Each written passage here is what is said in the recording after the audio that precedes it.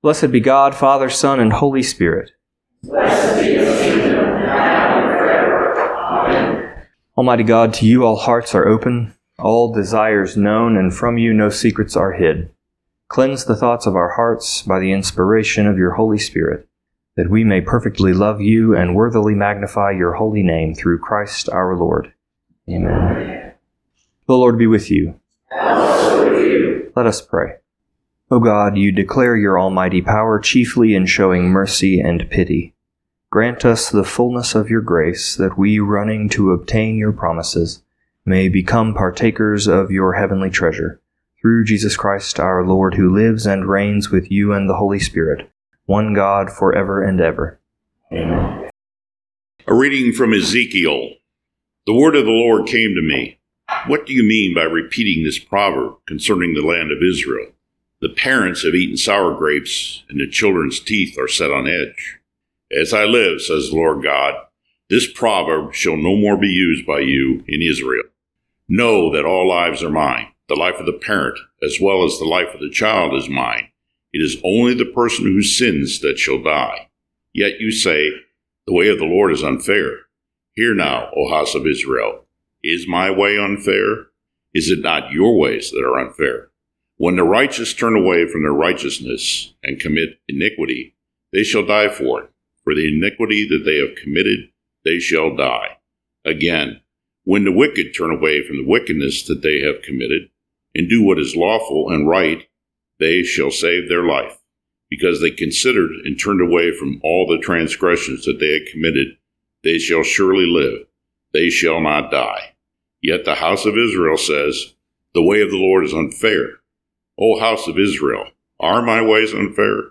Is it not your ways that are unfair? Therefore I will judge you, O house of Israel, all of you, according to your ways, says the Lord God. Repent and turn from all your transgressions, otherwise iniquity will be your ruin. Cast away from you all the transgressions that you committed against me, and get yourselves a new heart and a new spirit. Why will you die, O house of Israel? For I have no pleasure in the death of anyone, says the Lord God. Turn then and live. The word of the Lord. Praise be to God. Psalm appointed for this morning is a portion of Psalm 25. We'll read responsibly by whole verse. To you, O Lord, I lift up my soul. My God, I put my trust in you. Let me not be humiliated, nor let my enemies triumph over me. Let no one who looks to you be put to shame. Let the treacherous be disappointed in their schemes. Show me your ways, O Lord, and teach me your paths. Lead me in your truth and teach me, for you are the God of my salvation. In you have I trusted all the day long. Remember, O Lord, your compassion and love, for they are everlasting. Remember not the sins of my youth and my transgressions. Remember me according to your love, and for the sake of your goodness, O Lord. Gracious and upright is the Lord, therefore he teaches sinners in his way. He guides the humble in doing right, and teaches his way to the lowly. Our second reading is from Philippians. If then there is any encouragement in Christ, any consolation from love, any sharing in the Spirit, any compassion and sympathy, make my joy complete. Be of the same mind, having the same love, being in full accord and of one mind. Do nothing from selfish ambition or conceit, but in humility regard others as better than yourselves. Let each of you look not to your own interests, but to the interests of the others. Let the same mind be in you that was in Christ Jesus, who though he was in the form of God, did not regard equality with God as something to be exploited, but emptied himself, taking the form of a slave, being born in human likeness, and being found in human form, he humbled himself and became obedient to the point of death, even death on a cross. Therefore God also highly exalted him and gave him the name that is above every name, so that at the name of Jesus every knee should bend in heaven and on earth and under the earth, and every tongue should confess that Jesus Christ is Lord, to the glory of God the Father. Therefore, my beloved, just as you have always obeyed me, not only in my presence, but much more now in my absence, work out your own salvation with fear and trembling, for it is God who is at work in you, enabling you both to will and to work for his good pleasure. The word of the Lord. Thanks be to God. The Holy Gospel of our Lord Jesus Christ, according to Matthew. Glory to you, Lord Christ. When Jesus entered the temple, the chief priests and the elders of the people came to him as he was teaching and said, "By what authority are you doing these things? And who gave you this authority?" Jesus said to them, "I will also ask you one question. If you tell me the answer, then I will also tell you by what authority I do these things. Did the baptism of John come from heaven, or was it of human origin?"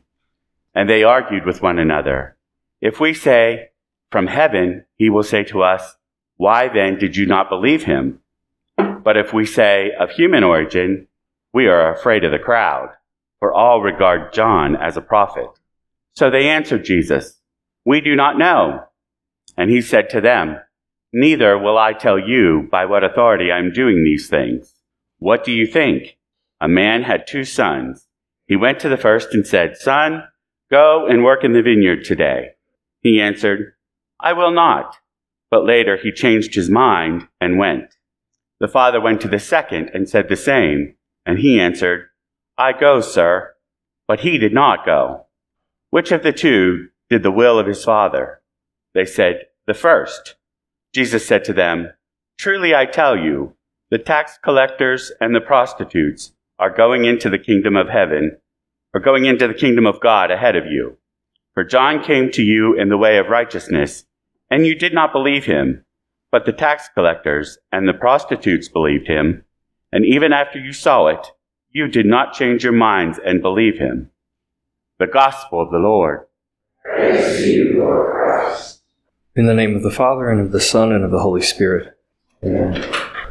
I do not often, I don't think, use Greek terms when I'm preaching. As much as I enjoyed hearing my youth minister teach us important terms in the Greek New Testament, opening the complexity and depth of the Bible to us, it does not always make for effective preaching unless you have a particularly nerdy congregation who finds that kind of information enlightening. And while I don't want to presume that you are all nerds interested in the minutiae of the Greek, I think our text from Philippians contains one of the most important words in all of Christian theology. Philippians is a letter written from prison, and it is one of the few letters Paul writes where he does not really have any conflict he needs to address. Letters like Corinthians and Galatians are written to communities who are experiencing conflict or difficulties that deeply frustrate Paul, and that frustration certainly comes through explicitly in the text. Philippians is different. Its pastoral tone is encouraging a group of people with whom he shares the hardship of opposition, and he is urging them toward unity through humility.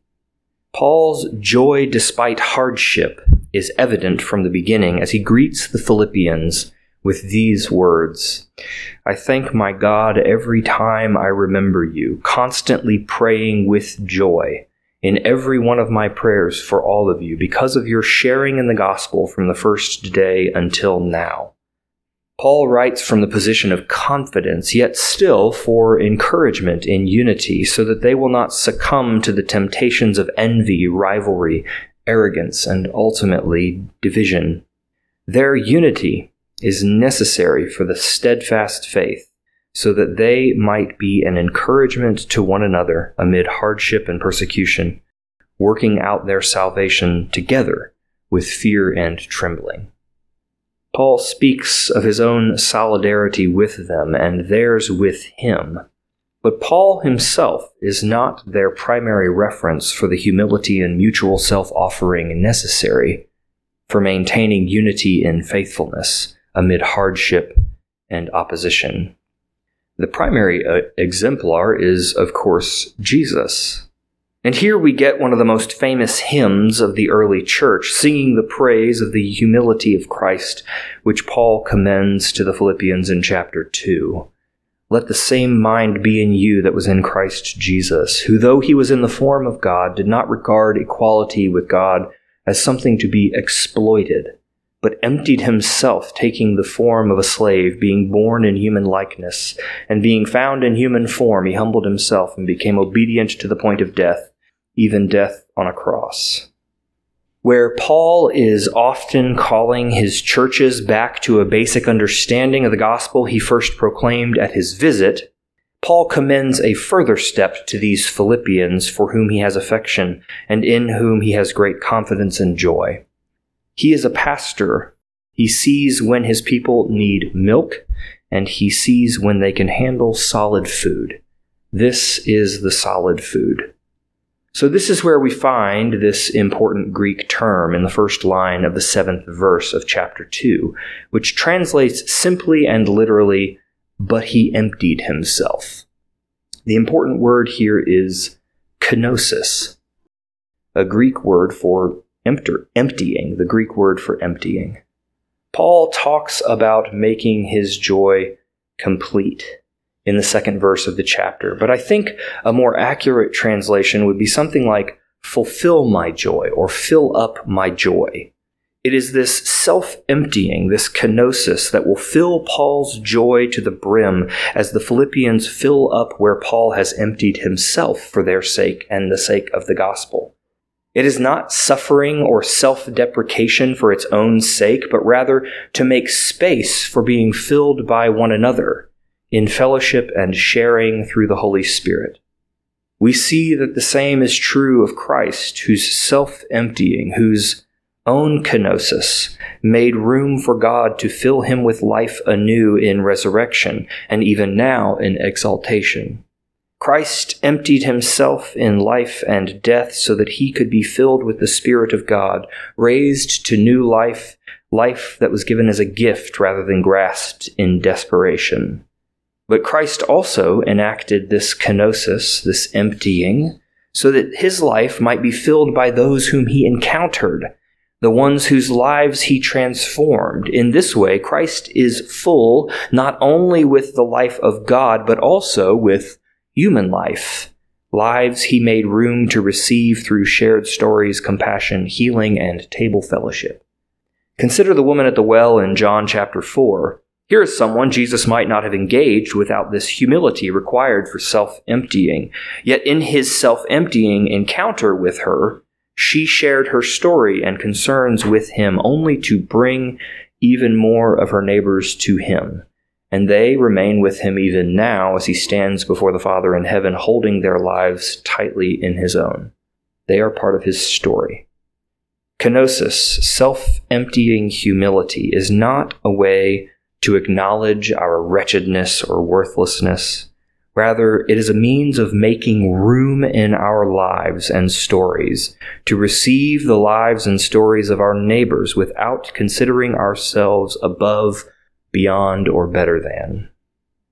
But this goes even further, as a lot of ink has been spilled over this word alone. Kenosis is not simply a word that describes a behavior, because it is Christ who is the archetype of this self-emptying characteristic.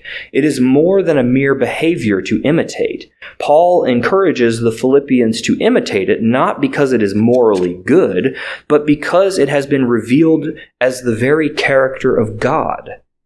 As I said, so much ink has been spilled over this word, primarily because some Christian intellectuals have understood it to describe the nature of God.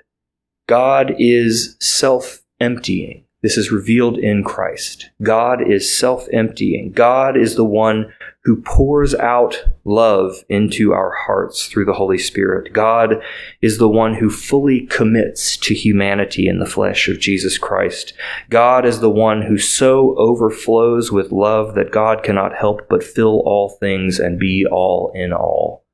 Jesus reveals this self-emptying character of the Trinity in his own descent into humanity, his descent into death on the cross. It is the character of God to bend down to us as a parent to a child, to listen to the cry of creation, to hear our needs and fulfill those needs with God's unescapable presence. It is perhaps jarring to hear that humility is descriptive of the character of God, It is surprising when our concepts of God include things like omnipotence and omniscience. God, we often say, is all-powerful and all-knowing, but as Julian of Norwich writes, quote, "Though the three persons of the Trinity are all equal in themselves, my soul understood love most clearly, yes, and God wants us to consider and enjoy love in everything. And this is the knowledge of which we are most ignorant. For some of us believe that God is almighty and has power to do everything, and that he has wisdom and knows how to do everything. But that he is all love and is willing to do everything, there we stop." End quote. It is not that God requires humble subjects to bow before God's terrible majesty. That is the abominable image we get from our own leaders. Rather, Paul urges the Philippians to imitate God by pointing to God's own humility. We love, we empty ourselves because God first loved, God first emptied God's self. God is not unapproachable. God has approached us in humility. God is not aloof. God is all in. God does not require us to walk on our knees for miles. God has stooped toward us. God's own self-emptying love has been revealed to us so that we might know God's solidarity with us and that there is space for us in the divine life. This kenosis of God is nearer to us than we might imagine, as near as this altar where God descends into these humble elements each time we gather, not because of magic words or the right formulas, not because we have made ourselves worthy by moral purity, but because God is a self-emptying God who desires nothing more than communion with us. So God pours out the Spirit on us and on these gifts of bread and wine so that this sharing of gifts might make God's joy complete, filling us with the very body and blood of Christ. The table compels us toward imitating God's own kenosis, and as we are filled with God, we experience the space made for each of us in God's life by God's own self-emptying presence here. Amen. Let us stand with Christians throughout the world and throughout history to recite our statement of faith in the words of the Nicene Creed. We believe in one God, the Father, the Almighty, maker of heaven and earth, of all that is seen and unseen. We believe in one Lord Jesus Christ, the only Son of God, eternally begotten of the Father, God from God, light from light, true God from true God, begotten, not made, of one being with the Father. Through him all things were made, for us and for our salvation. He came down from heaven. By the power of the Holy Spirit, he became incarnate of the Virgin Mary, and was made man. For our sake he was crucified under Pontius Pilate. He suffered death and was buried. On the third day he rose again, in accordance with the Scriptures. He ascended into heaven, and is seated at the right hand of the Father. He will come again in glory to judge the living and the dead, and his kingdom will have no end. We believe in the Holy Spirit, the Lord, the giver of life, who proceeds from the Father and the Son. With the Father and the Son he is worshipped and glorified. He has spoken through the prophets. We believe in one holy Catholic and Apostolic Church. We acknowledge one baptism for the forgiveness of sins. We look for the resurrection of the dead and the life of the world to come. Amen. Let us pray for the Church and for the world. In peace we pray to you, Lord God, for all people in their daily life and work. For our families, friends, and neighbors, and for those who are alone. Remembering especially Joseph, our President, the Congress of these United States, Bill, our Governor, our courts of justice, and Pat and Richard, our mayors, we pray for this community, the nation, and the world. For all who work for justice, freedom, and peace. For the just and proper use of your creation. For the victims of hunger, fear, injustice, and oppression. For all who are in danger, sorrow, or any kind of trouble. For those who minister to the sick, the friendless, and needy. For the peace and unity of the Church of God. For all who proclaim the gospel and all who seek the truth. For Justin, the Archbishop of Canterbury, Michael, our presiding bishop, Brian, our bishop, Johnny, our rector, Chris and Gordon, our deacons. In our diocese, St. Francis Ottawa. In our companion diocese of South Dakota, St. Michael, Bates Land, Holy Cross, Pine Ridge, and for all bishops and other ministers.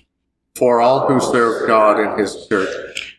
For the special needs and concerns of this congregation, especially Sister and Gordon, Becky, Carolyn, Stephanie and family, Ed, Bill, Eli, Nancy, Jesse, Cal, Larry, Louisa, Martha, Catherine, Randy, Lisa, Mariana, Martha, Mike, Alice and DeWitt, Doreen, Lou, Beth, Myra, Margaret, Hal, John, Rick, Jay, John, Kim, Mark, Pat, Deanna, Jackson, Jonathan, Michael, Aaron, Jonathan, Regina, Patricia, Van, Sarah Beth, Jason, Michael, Daryl, Mike, Gary, Charlie and Phyllis, Kim, Diane, Larry, Bunky, Matt, Richard, Susan, Harold, Caitlin, Trish, Paul, Daryl, and Don. Hear us, Lord. For your mercy is great. We thank you, Lord, for all the blessings of this life. We will exalt you, O God, our King. And praise your name forever and ever. We pray for all who have died, especially G. Tyrone A. Bellamy, that they may have a place in your eternal kingdom. Lord, let your loving kindness be upon them, who put their trust in you. We pray to you also for the forgiveness of our sins. Have mercy upon us, most merciful Father. In your compassion, forgive us our sins, known and unknown, things done and left undone, and so uphold us by your Spirit, that we may live and serve you in newness of life, to the honor and glory of your name, through Jesus Christ our Lord. Amen. Almighty God, have mercy on you, forgive you all your sins through our Lord Jesus Christ, strengthen you in all goodness, and by the power of the Holy Spirit, keep you in eternal life. Amen. Friends, the peace of the Lord be always with you. And now as our Savior Christ has taught us, we are bold to say, Our Father, who art in heaven, hallowed be thy name. Thy kingdom come, thy will be done, on earth as it is in heaven. Give us this day our daily bread, and forgive us our trespasses, as we forgive those who trespass against us. And lead us not into temptation, but deliver us from evil. For thine is the kingdom, and the power, and the glory, forever and ever. Amen. Eternal God, Heavenly Father, you have graciously accepted us as living members of your Son, our Savior Jesus Christ, when you have fed us with spiritual food in the sacrament of his body and blood. Send us now into the world in peace, and grant us strength and courage to love and serve you with gladness and singleness of heart, through Christ our Lord. Amen. May God the Holy Trinity make you strong in faith and love, defend you on every side, and guide you in truth and peace. And the blessing of God Almighty, the Father, the Son, and the Holy Spirit be amongst you and remain with you always. Amen. Let us go in peace to love and serve the Lord.